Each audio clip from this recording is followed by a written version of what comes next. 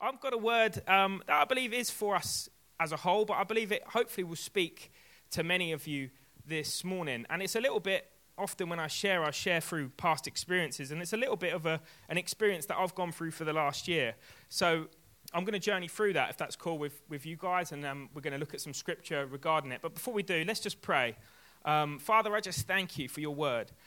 Lord, it's your word that transforms lives. Father, I thank you that, where man says it's impossible, Lord, your word says it is possible. Father, that we can do all things through Christ who strengthens us. So, Father, today I just believe where there's been words of doubt, words of negativity, Father, we come against it with the good news of the gospel. Father, we speak life in this room, Father, and we just pray, Holy Spirit, have your way.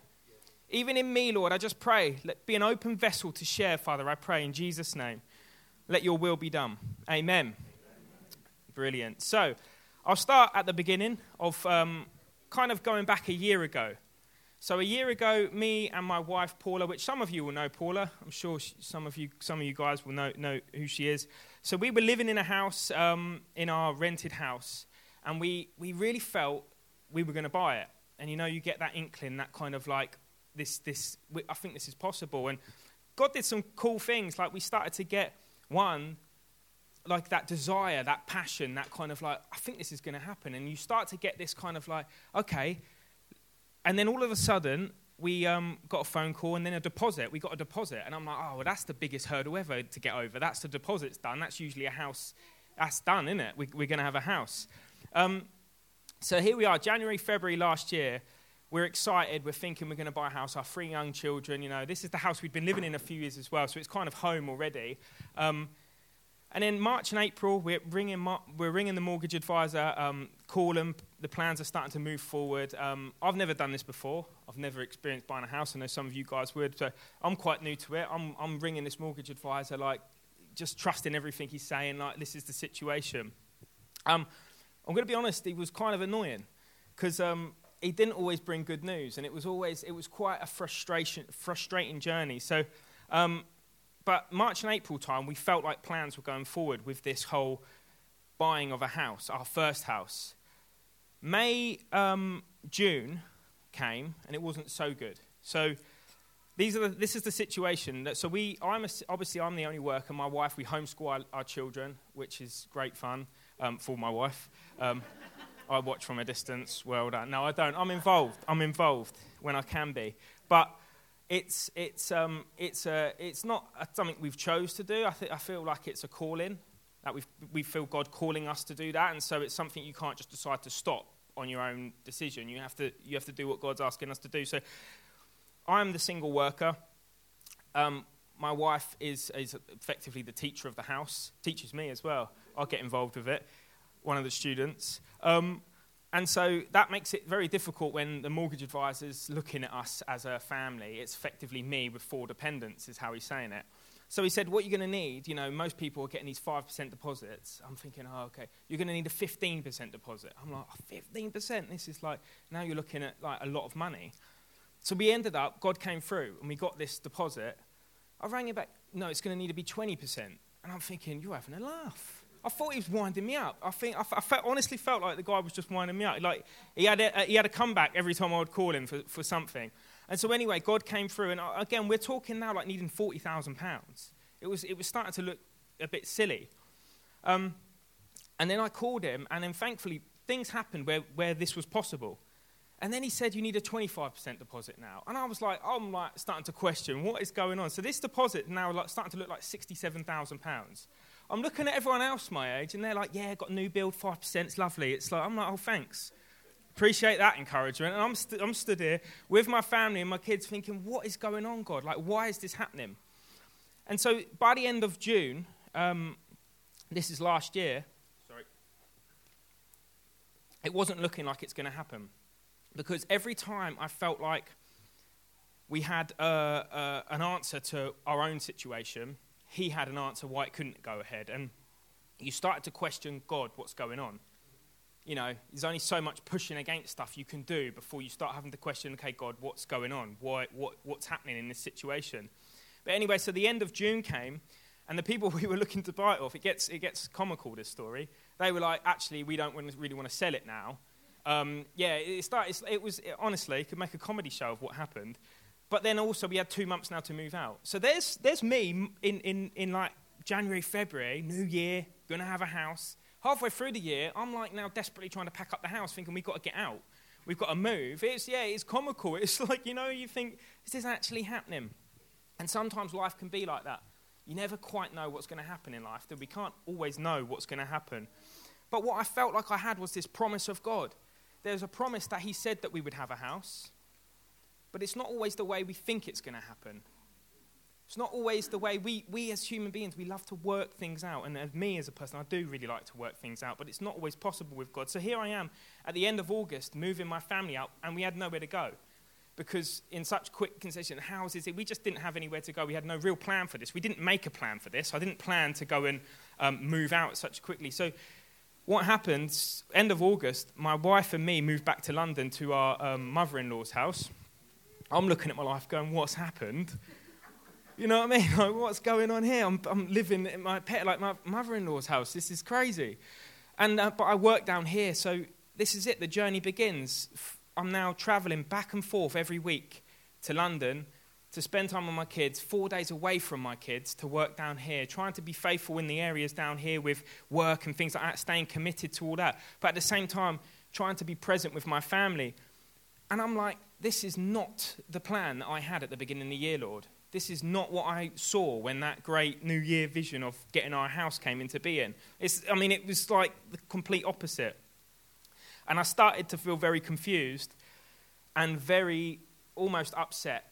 You know, we have those moments, don't we? We start kicking and stomping like a little child, like, oh, I've had enough, Lord, I'm done.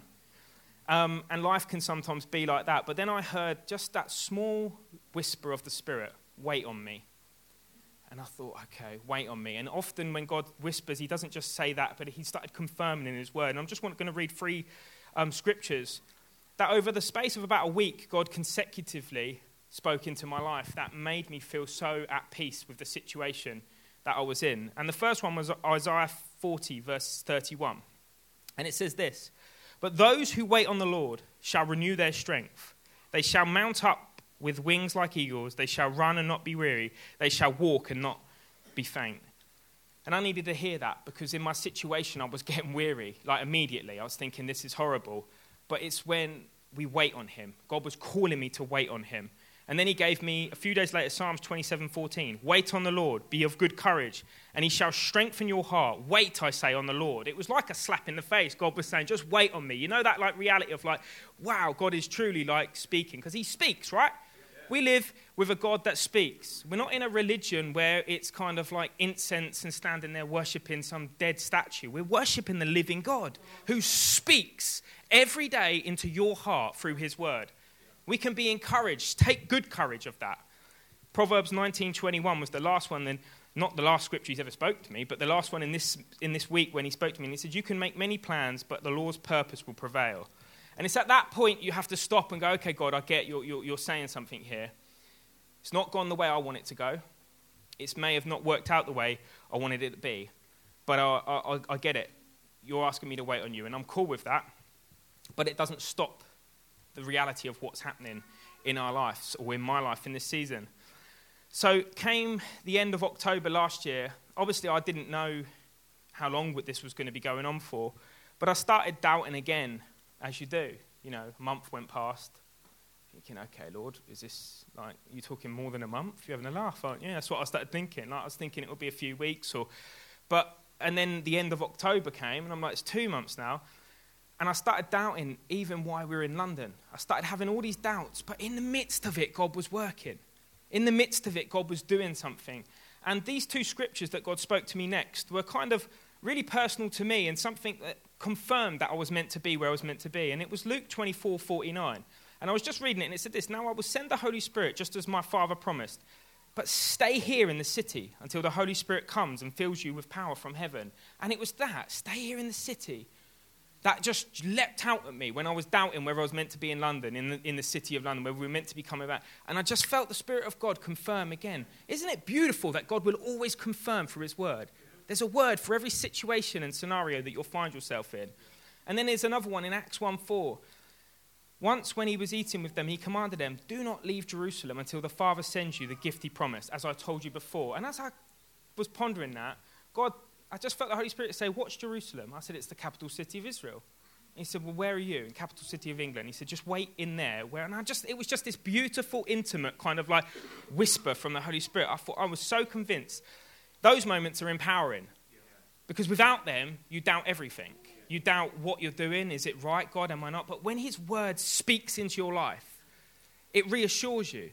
It reassures you you're in the right situation, you're doing the right thing. Even when I look at my poor children and I'm like, God, please. I was worried the other day that I'd done harm to my child because, he was so like desperately sad that I'm going all the time. I was questioning, Lord, like, is this right that I'm doing this? But like words like this reassure you that God's got it, even if you don't quite understand it. So from this point, as I said, I was hearing God correctly. I felt like, God, no, I'm hearing you. And God showed us various things, which was amazing. My wife was getting words, and bless her, she was writing every day, like words that God was speaking about our situation. And we had moments with God that we knew we were hearing him correctly. Little things were happening, and I just knew that this was the right situation we were in. But I had to wait on him. It didn't change the way I feel, and it actually felt, and some of you might kind of relate to this, like I was stuck in a wasteland or a desert place, a place where it just felt dry and empty and like, what is this? And Isaiah 43:19 says this, for I am about to do something new. See, I have already begun. Do you see it? I will make a pathway through the wilderness. I will create rivers in the dry wasteland. See, I love God because he doesn't do things like normal people would do. He'll take you to a place of almost like, this is ridiculous, and do something incredible in the midst of it. In a wasteland, God can make things happen. In a desert place, he can bring living water into your life. See, we as human beings would look at that and go, this is impossible. God laughs and loves it because he's like, watch what I'll do in the midst of the wasteland. The place where everyone writes off, God's in the midst of it. When we're given a promise, and this is the picture I want us to get, when we're given a promise from God, we've all had a promise from God, right? When we've been excited, it's like, God's going to do this, and it's a promise. But over here is the receiving of the promise. And that is like the best thing ever, because it's like, wow, God, I've witnessed your goodness. But there's always this journey from receiving the actual word to receiving the physical promise. And that journey sometimes can be the hardest things you'll ever experience in your life. But it is the greatest test that God will put you on, that will grow you, develop you, and strengthen you for everything that he has for you. See, it's this journey here where we need to be rejoicing about. As much as that sounds nuts to say and silly to say, it's actually the journey that God loves more. He's happily given promises, and he'll happily fulfill the promise all day long. But it's the journey of the wasteland and the desert place where God goes to work. It's not always easy, and it definitely doesn't always make sense. Often it makes no sense at all. And in a minute, I'm going to look at a couple of my favourite characters in the Bible who went on similar journeys like this. But it's where God wants to do something in us. And I'm sure there's some of you here that kind of have been on these journeys. You've experienced these journeys. I was thinking about it today, that often these kind of words that I'm speaking can be old news to some people. It's a bit like, yeah, I've heard this all before, Sean. Some of you might have heard it before and thought, this is quite a new, fresh news to me. I've not been encouraged like this before. But no matter what, it's the good news. And the good news of the gospel, whether it's old or new, will always bring life and will bring goodness to your very soul and bring life to who you are. So be encouraged today. And I pray, my prayer is that you'll be encouraged to stand up and know that God's in the midst of whatever situation you find yourself in. There's a couple of examples, maybe what we're waiting on.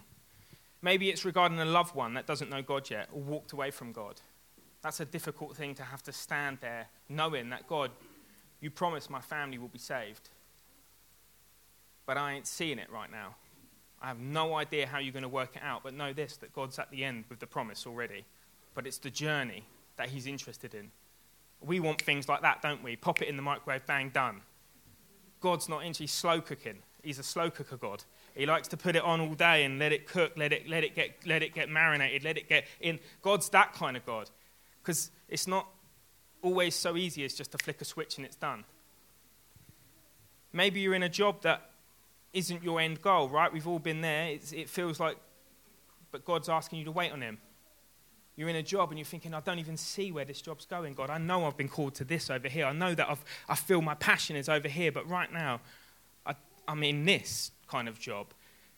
But God's asking you to wait on him. Yes, the promise is that you're going to do that thing, but there's a journey towards it. And we don't just jump out the boat midway and think, I'm just going to chase after it. We've got to go on the journey that God's called us to. And sometimes I've been in those jobs where it's so frustrating. You're banging your head against the wall thinking, I don't know what I'm doing here. Often, for me, it's jobs that I can't even do. The amount of jobs I've done, and I'm in it. I'm thinking, let me tell you a story once. I have not got many qualifications outside of like doing things for God. Like, I've got certificates through doing courses and all this kind of stuff. But I was working in a call centre, which is not fun. For those that work in call centres, you'll probably agree with me. But I thought, I want to try being in IT. Don't know nothing about IT.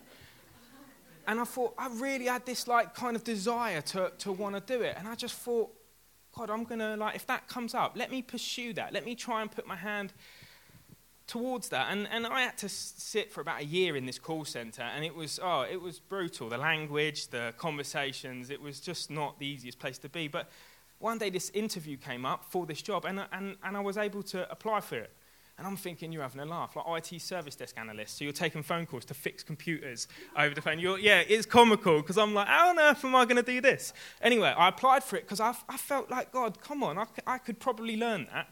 So it comes up to the interview, and I'm sat in this room with like what can only be described as clever people, and then me. Yeah, and I'm stood there like, oh no, I feel like a right wally. And I'm there like, oh, no. So this guy says to me, like, what qualification? I ain't got no qualifications. I've just worked on the computer upstairs, like in the other bit of the building. This guy's got some Microsoft thing and da-da-da-da, and I'm like, oh. But you know what? I just trusted God in it, and I went through the journey. And it's one of those interviews where you don't do one, you've got to do 3 interviews. You get called back. But you know what? I got the second interview, and I thought, wow, that's incredible. I thought, I can't believe it. And I couldn't believe it. But then I went on to the second interview, and I got through that. And I thought, this is incredible. And in the third interview, I was sat down with the head of the IT department for SSE, Southern Electric, in the south. It was a big guy, do you know what I mean? And I ended up just talking about church and homeless outreach. And the guy took me on. Like, praise the Lord. Like, I was just shocked by what had happened. But do you know what I mean? It's like I was in this job, but I was just trusting God through the situation. It was the weirdest thing ever. I came out of it. I was so excited. I was like, you ain't going to believe it, Paul. I got the job. And she couldn't believe it. And I was like, wow. But problem was, day one, I had to actually work there. And I'm like, oh, no, now I've got a problem. And so I'm sat at this computer. And you know what? I learnt it. Because the Bible says you can do all things through Christ who strengthens you. So I positioned my heart and my head to know that and think, God, no matter what, I'm going to sit here, I'm going to make myself look like I know it, even if I don't.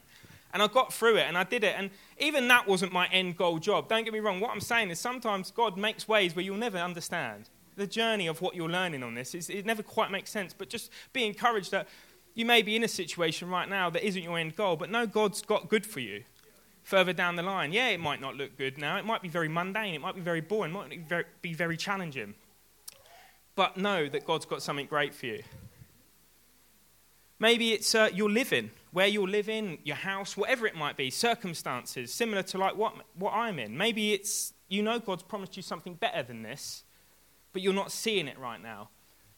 I saw a news article today of some of the living conditions of some of these houses that are giving out, like leaking through the roof. And I felt like, wow, God, this is ridiculous. People can't be living in these kind of circumstances, like mold, like just everywhere, and no one doing anything about it. Sometimes we can be put in positions like that, and we just think, well, what? Know this, God, that's not your end goal. God's got something great for you, and sometimes we do have to go through situations like myself where you're living in a place where you're thinking, well, what is this? I'm living in my mother-in-law's house, and my mum's when I'm down here. It's a double whammy. I'm just like, it's not the greatest, do you know what I mean? It's not the greatest. But I know God's got something at the end. I know there's something, but it's the journey that he's really interested in. There can be many things that we find ourselves, wanting or which requires waiting. But again, like I want to encourage you today, don't look to try and get from here to here. Actually look to take the time to breathe on the journey and say, God, what are you trying to do in the midst of this? Because I want to know, I want to be all that you want to make me to be in the midst. If I go from here to here, there's 9 times out of 10 you ain't even ready for that. You need to be ready for it, and it's this bit, this middle ground that gets you ready, gets you prepared. One of the things we need to do as well is understand who we're waiting on. I think it's so easy to forget that we're waiting on a faithful God. You know, we're not just waiting on someone who has constantly let us down. I've experienced that in my life, you know, those, and some of you here may have related to it. Often when I was a young child, and my upbringing wasn't the greatest. My mum, love her to bits. My mum is saved now, praise the Lord. You know, I've come from a non-Christian household. My mum is saved, and I thank God for that. But as a young child, I was often let down. You know, that promise of we're going to go on holiday, and then it's like months before we're cancelling the holiday. Oh, you know, it's that feeling. It's that constant like letdown of we're going to do this and it's not happening. And it's this, that breaks trust. That makes you start to think, yeah, you can tell me you're going to do that, but I don't know if you're going to do it. And you don't ever enjoy it when it comes, because the whole time leading up to it, you're anxious about it. You're thinking, is it going to happen? Is it not? Is it going to happen? Is it not? And often that can be how it is when we don't trust the person that's giving the promise. To trust literally just means firm belief in the reliability, truth, or ability of someone or something. Often as human beings, we don't always show reliability. As human beings, we can fail, can't we? We can give promises and then go back on the promises so easily. God's not like that. When God gives a promise, he's not like some double-minded person that in the next thinks, actually, no, why did I say that? Oh, that's going to take me time to do that for them. Oh, no, I'm not going to do that. He's not like that. God is faithful.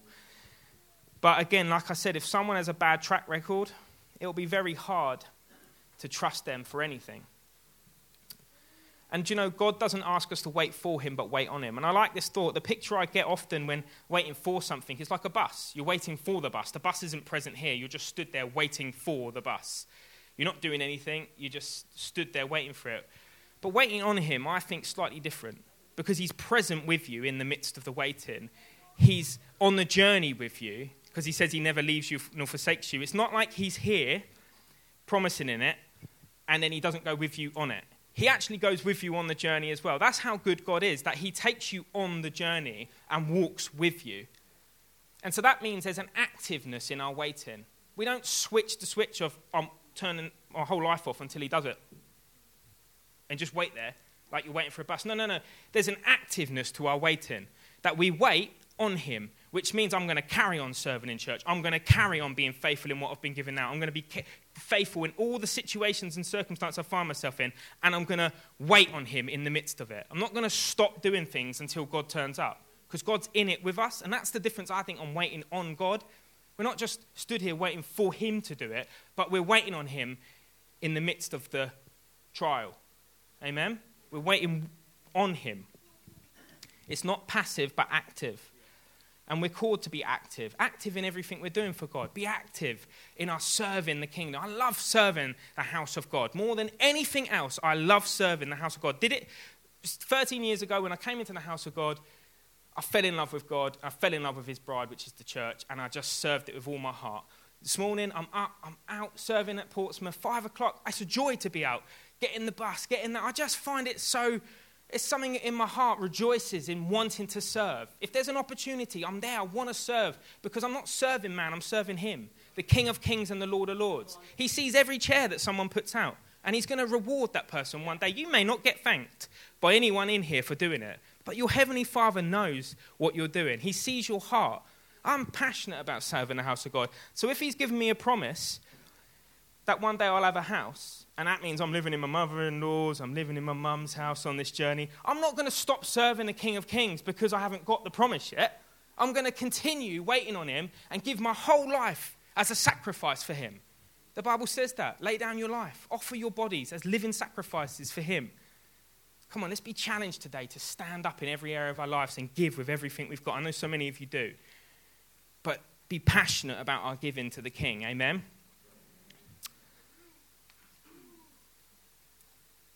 So we're going to look, as I said, at two of my favourite kind of characters when it comes to the faith journey. You'll be very familiar with both of these characters.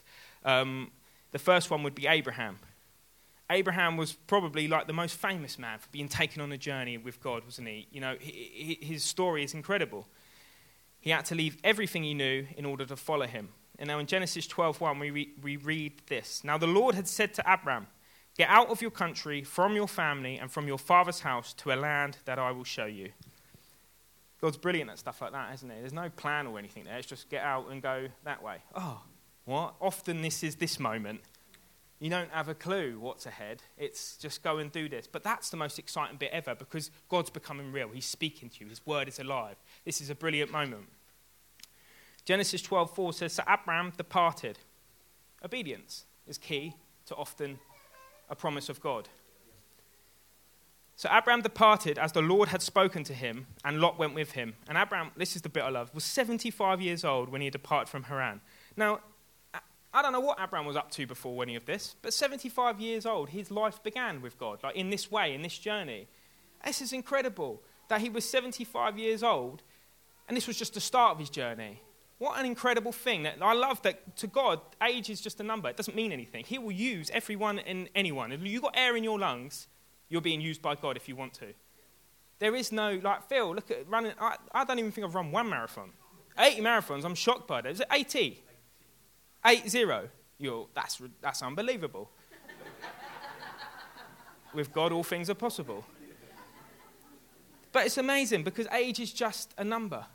God has a purpose and calling forever. It's not like God clicks the retirement switch for people. In Abraham, he probably went, retirement, and God went, come. I was like, oh, great.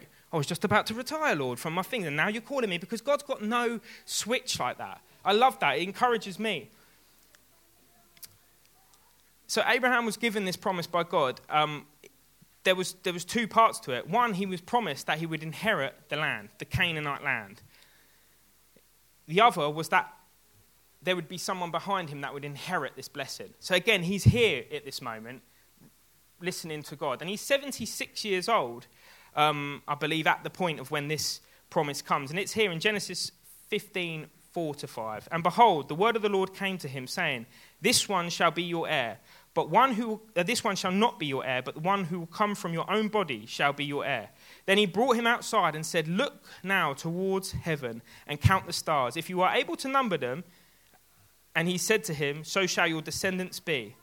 I mean, this is this moment here again. He's having this promise moment here with God. 76 years old, he's being told he's going to have a child. Again, you're having a laugh, God, aren't you? Like, what's going on here? Like, I think everyone in their right mind would be like, you're joking me. 76. But this is God. He's not normal. God's not normal. He doesn't do things by how the world sees it. He's a supernatural God. So he's 76 years old when this promise was given that he would have an heir that would inherit the blessing that was given to him. So not only did his age not agree with having children, so for Abraham, the other problem was that Sarah could not have children. So Genesis 11:30 says that Sarah was barren and she had no child. So there's a double barrel problem here, that not only is Abraham old, his wife is barren and old. I mean, it's almost like God likes to use the most impossible things to prove that he can do all things. And in this situation, it obviously seemed impossible. In Genesis 6:1-2, we see a moment where Abraham kind of slips on this journey. So he's been given this promise, and he's on this journey now. And we see in Genesis 16:1-2, it says this, now Sarai, Abraham's wife, had borne him no children, and she had an Egyptian maidservant whose name was Hagar. So Sarah said to Abram, see now the Lord has restrained me from bearing children. Please go into my maid. Perhaps I shall obtain children by her. And Abram heeded the voice of Sarai. I mean, silly man. Heeded, oh yeah, okay, thank you, love, I'll go and do that. I mean, wisdom says don't do that. Abraham's mistake was allowing the voice of people to be greater than the voice of God.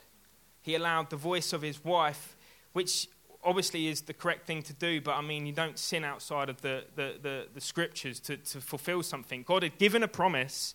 Now on this journey, now obviously disheartenedness had set in. They'd started probably feeling doubts like we do on this journey. And so Sarai then came to Abraham and said, maybe you need to go and do it yourself. Maybe we need to make this happen ourselves, this situation. And so that was the mistake for Abraham. Self-effort crept in rather than waiting on the Lord. And that's easy to happen on the journey. Self-effort, I will make this happen. Often we can be very impatient as human beings, right? And we just want to see it happen. So what came from this self-effort was Ishmael. And this wasn't the promise God had for Abraham. And in fact, Ishmael became a bit of a problem, complications further down the line for Israel. So the promise of God that would come through Abraham, so I would bring blessings, but the child came through self-effort, and through Abraham and Hagar brought strife. And we can read this in Genesis 16:12. He shall be a wild man. This is over Ishmael. His hand shall be against every man, and every man's hand against him. He shall dwell in the presence of all his brethren. So if we're not careful, when we get the promise of God and we go on this journey and start thinking, I'm not sure how I was going to do this, I'm just going to make it happen, you will cause further issues for yourself down the line. You will cause complications. It may not happen straight away, but you will cause complications further down the line in various ways and various circumstances. Abraham, at this point, was 86 years old when Ishmael was born. So that's a 10-year difference from when the promise. 10 years is a long time, right, for waiting for a promise. 10 years is like, sometimes for us, it's like a couple months, and we're like, I'm done. I need this to happen now. And we can be impatient. 10 years, for him, 8 years probably crept in, and they were thinking, this isn't going to happen. We need to try and make this happen. We need to help God. Like we think that we need to help God, creator of heaven and earth, who spoke the stars into existence, spoke the galaxies into existence. We need to help him. Come on. He can do all things, right? When we get perspective, he can do all things. So by the time his son Isaac was born, which was the promised heir, Abraham was 100 years old. So it says, Genesis 21, verse 5, now Abraham was 100 years old when his son Isaac was born to him. So this is the correct promise. So he is now receiving the promise that was actually meant to happen. The promise that God had said, between this gap and this gap was 25 years of trusting and walking with God. We can't determine this length of time. We can't put a line on it and say, I'm only going to wait for this. We wait on the Lord and watch his hand at work. And something we have to learn from Abraham is that if God has said it, then it will happen. It will happen. There isn't a possibility that it won't happen if God has said it. It will come into existence because he is faithful. When he says it, he's not like some of the people that we might hang around that say things one day and then change their mind because it's raining, or change their mind because don't feel like it. He's not like that. God's not like that. He's unwavering. We only have to believe and wait on him. It's really quite simple. He gives us a promise. I believe it with all my heart. But then this bit, I have to go on this journey. And I don't know when the end goal is. I just trust him with all my heart, knowing that I'm going to continue to pursue him and live chasing after him.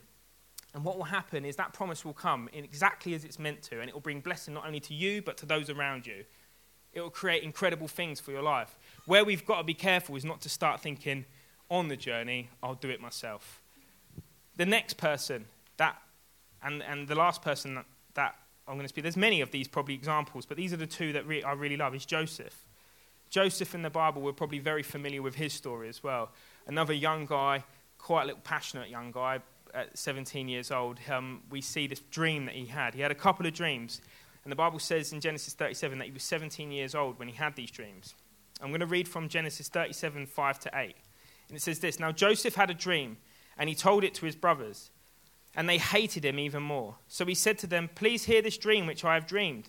There we were, binding sheaves in the field. Then behold, my sheaf arose and also stood upright. And indeed, your sheaf stood all around and bowed down to my sheaf. This is kind of probably not the dream you should be telling your brothers. You know what I mean? You could imagine what your brother's doing. I'm going to hit you. It's what I would think my brother would do to me, and did do to me if I'd ever. There's an order to certain things, isn't there, when you've got older brothers? You don't go to them doing this. And he said, and his brothers said to him, shall you indeed reign over us, or shall you indeed have dominion over us? So they hated him even more for his dreams and for his words. Again, he was probably unwise about this, but you can imagine a 17-year-old lad, probably, look at what has happened to me. God's given me a promise over you. And he's probably a bit, gloating over his brothers, like, you're going to serve me. And again, not going to have wisdom at that age, maybe, I don't know. But he didn't learn his lesson. In Genesis 37, 9 to 11, he had another dream. And it says this, then he dreamed still another dream and told his brothers. It's like, Joseph, stop telling your brothers, man. Come on, learn your lesson. It's like that for me, I think I would have learned the first time. If they hated me, and that's, I would have been like, I better not tell that. He obviously had the problem. He just wanted to wind them up. I don't know. But it says, and said, look, I have dreamed another dream. And this time the sun, the moon, and the 11 stars bowed down to me. I mean, it's getting worse, these dreams, as well, because they're getting more almost like, wow, this is getting crazy now. So he told it to his father and his brothers, and his father rebuked him and said to him, what is this dream that you have dreamt? Shall your mother and I and your brothers indeed come to bow down to the earth before you? And his brothers envied him, but his father kept the matter in mind. I love this because I think Joseph's dad wasn't having a go at him for the dream. It's probably the attitude about how he told the dream. Because the fact is that he kept the matter in mind because he was a godly man. He knew that this is probably God speaking. But I'm just picturing Joseph with his chest puffed up, like, yeah, you lot are going to bow down to me. Like, no, you're not. No, you're proud, an audience here. You know what I mean? Like, it's ridiculous. But his brothers, on the other hand, didn't so much think like that. They actually envied him. And this is a problem. So they were filled with anger and envy, and they decided they were going to kill him. If it wasn't for Judah, loving Judah, instead of killing him, he just decided to sell him. Like, that's much better. Do you know what I mean? When you read that, you think, oh, good old Judah, we'll only sell him. I mean, it's human trafficking is what we're dealing with here. We've gone from murder to human trafficking. Neither of them are good. You know what I mean? It's sometimes we read that and think, but, I mean, it baffles me that even the human mind would think like that about your own brother. But that's what envy does, if I'm going to be honest. Envy actually takes root in your heart, and it can do dangerous things to even those that you love. And so we've got to be careful not to ever let envy, jealousy arouse in our heart, because it can be so destructive, not only for your own life, but for those around you. We should always have a humble heart and be gentle towards those around us and everyone, and never be allowing envy to take over our life. It actually will rob you from just living your life. There'll be no freedom when you're full of envy. It's a constant life of comparing, isn't it? You know, I've experienced it. Anyone else experienced that feeling when you just kind of have this like envious? It's horrible. So Genesis 37:26-27, we read this part. It says, so Judah said to his brothers, what profit is there if we kill our brother and conceal his blood? Come, let us sell him to the Ishmaelites, and let not our hand be upon him. For he is our brother and our flesh. I mean, it sounds ridiculous. He's our brother. Let's not kill him. Let's sell him. It's like, it makes no sense, does it? It's like, no, he's your brother. Love him. Like, come on, Judah, get it right. And his brothers listened. So Joseph was sold into slavery, and he was bought by Potiphar. I mean, again, the times we're living in here are different, but this kind of stuff still does happen, and it's very sad in parts of the world. But what's crazy is this promise, this dream that he once had, is now looking very weird. Because it's like, hold on a minute, I was having this dream that they were all going to bow down to me. That's not happened. So immediately he's gone on this journey from promise to wasteland. He's now in this desolate place where he's feeling, what is this?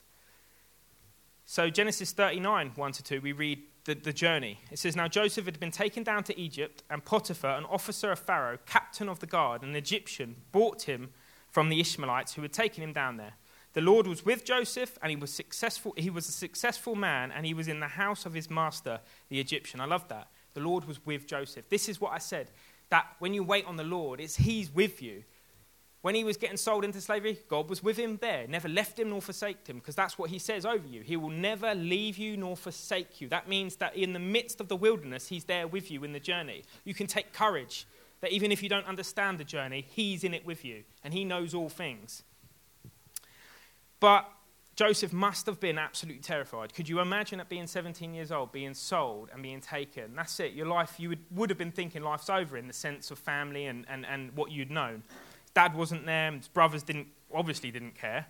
And this wasn't going the way that he thought. Joseph probably started to feel as if there was things not aligning with the promise of God. He was probably feeling like as he was journeying to that journey, things were going wrong. But what actually happened, which was amazing, as he was in Potiphar's house, God's hand was still upon him. He was becoming brilliant at everything he did. Why? Because when God is with you, who can be against you? If God is for you, who can be against you?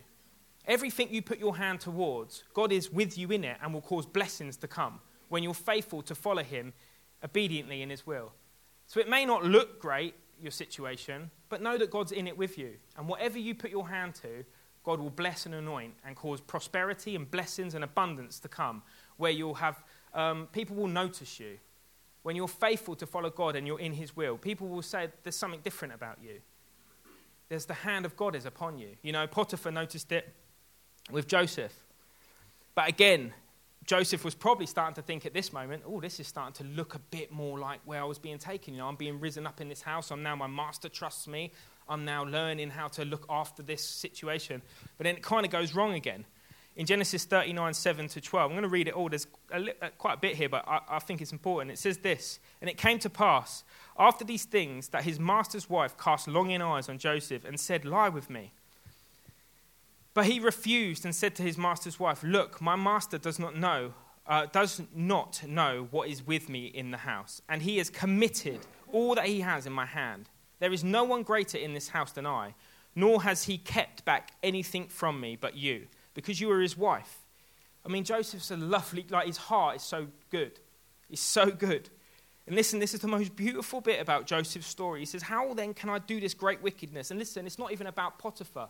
How can I sin against God?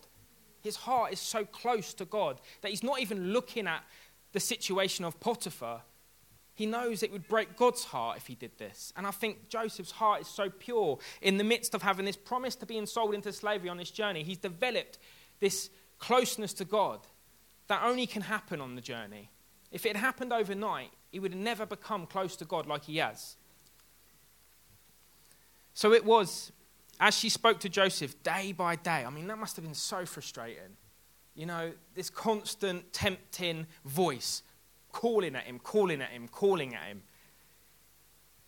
He did not heed her to lie with her or be with her. He had an obedient heart on the journey to God. He didn't dare go off of what God had asked him to be and do.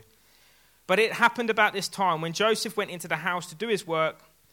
None of the men of the house was inside, that she caught him by his garment, saying, lie with me. She was relentless. I mean, I don't know what was going on here, but she just couldn't, she wanted him. But he left his garment in her hand and fled and ran outside. That's the greatest thing you can do when temptation comes knocking at your door. Run. Run with everything that's within you. Whatever you need to do. Get away, call someone, tell someone, be accountable to someone. Don't lie with the temptation and play with the temptation. So his garment in her hand and fled outside.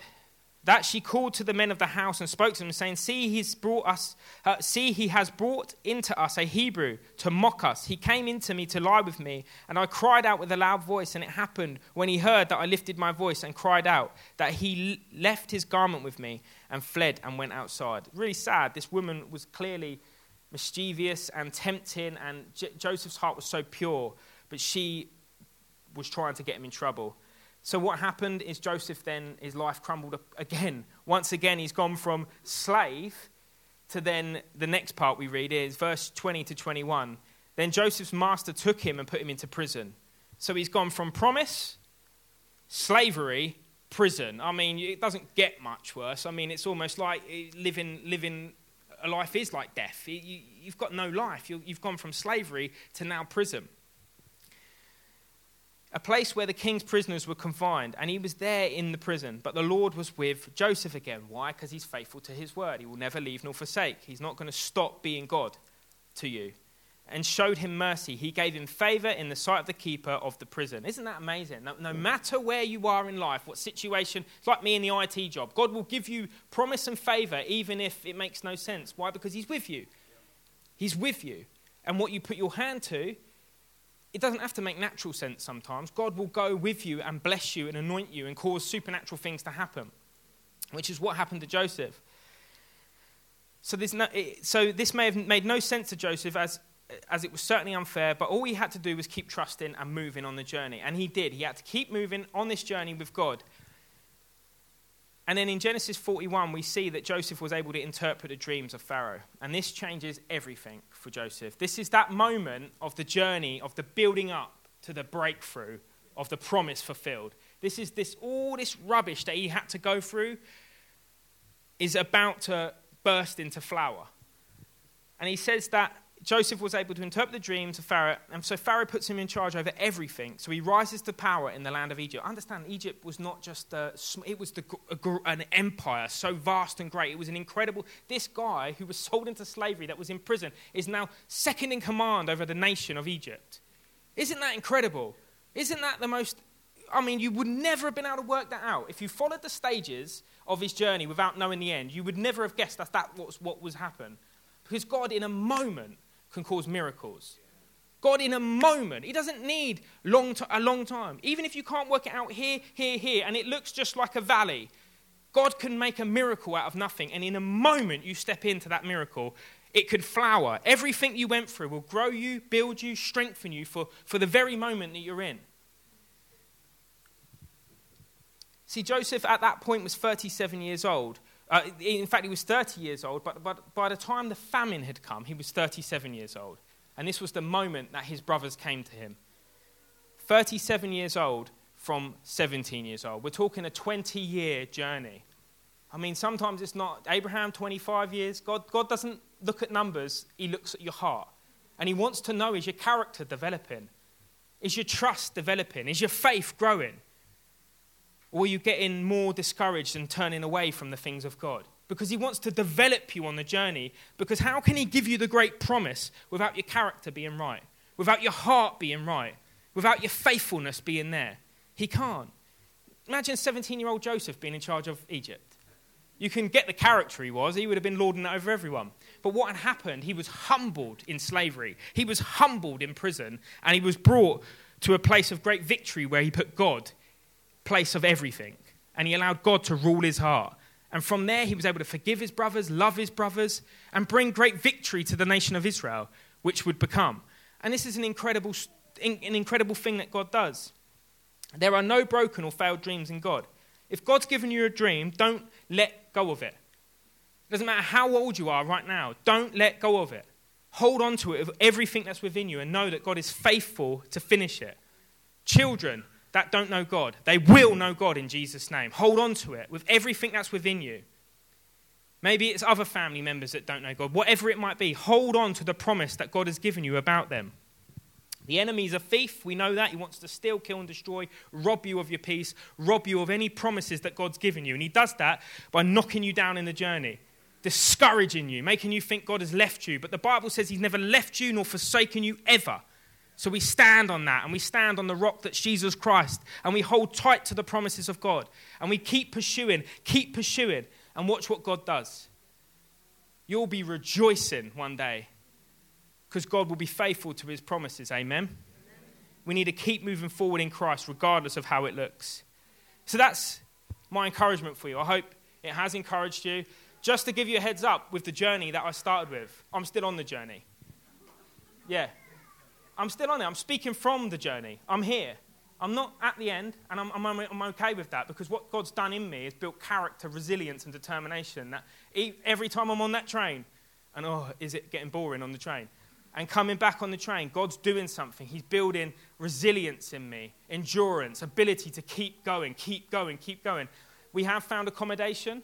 It's a temporary rental accommodation, and we get to move into that in April. So that's a little bit of the moment of victory here, but it isn't the end goal of what God said, and I'm cool with that. I'm absolutely cool with that because God's faithful, right? And so we keep pursuing God with everything with us. Don't let the enemy have a foothold. Keep praising God. Give no room for him, no room for the enemy. But my question, I suppose, is what has God promised you? And maybe this is something that you can, over this week, reignite. Those things that maybe you forgot what God had promised you. Allow it to bubble up again, and remember, take hold of those things and pursue it with all your heart, but put God at the center. Amen? Yeah. Come on, let's just pray. Father, we just thank you for this morning, for your word that encourages our hearts, Lord, and it equips us to keep going hard after you, Lord. Father, I just thank you for your loving mercy, your goodness, and your just love that just fills our hearts, Lord. In a very unloving world, Father, I thank you that you are a loving God. And we are your hands and feet. And Father, I just thank you for every person here. And just keep your eyes closed. You may be here today and you don't actually know Jesus. And I just think it's right that we give every opportunity that you can come into relationship with him this morning. So I just want to pray a prayer. You can pray after me, and then we're going to give this opportunity. So the Bible says when a person believes in their heart and confesses with their mouth that Jesus is Lord, they shall be saved. They shall be saved. Saved from what? Saved from an eternal separation from God. And you are brought in a moment into an eternal union with God that lasts forever. Relationship. The Bible says that all things become new in that moment. That's what happened for me, and that's what's happened for so many of people in this room. And so if you just repeat this prayer after me. Dear Lord Jesus, thank you for dying on the cross for me. I believe in you. I turn away from my old ways. And I run towards you. Fill me afresh. Holy Spirit, I welcome you. All things have become new. Amen.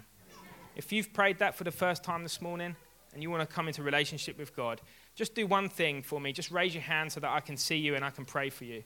Is there anyone here? Everyone knows God. There's one hand there. There's a hand there at the back. Thank you. There's a young man there with his hand up. Father, I thank you so much for these two people. Lord, I just pray right now for this lady, Lord, I just pray your blessings upon her life. Father, refreshing right now in Jesus' name. Father, I thank you. Waves of refreshing water blowing over her life, Father. Old gone, new come. Father, I thank you for dreams rising up. And for this young boy, Father, I speak blessings upon his life. Father, what you're doing in his life right now, Father, let him remember it for all his days. Father, I thank you that you create new things. Father, let your word grow deep within his heart, Father. Let him speak your word at a young age. Anoint him, Father, with power and authority to speak your word, Lord, we pray. In Jesus' name, amen.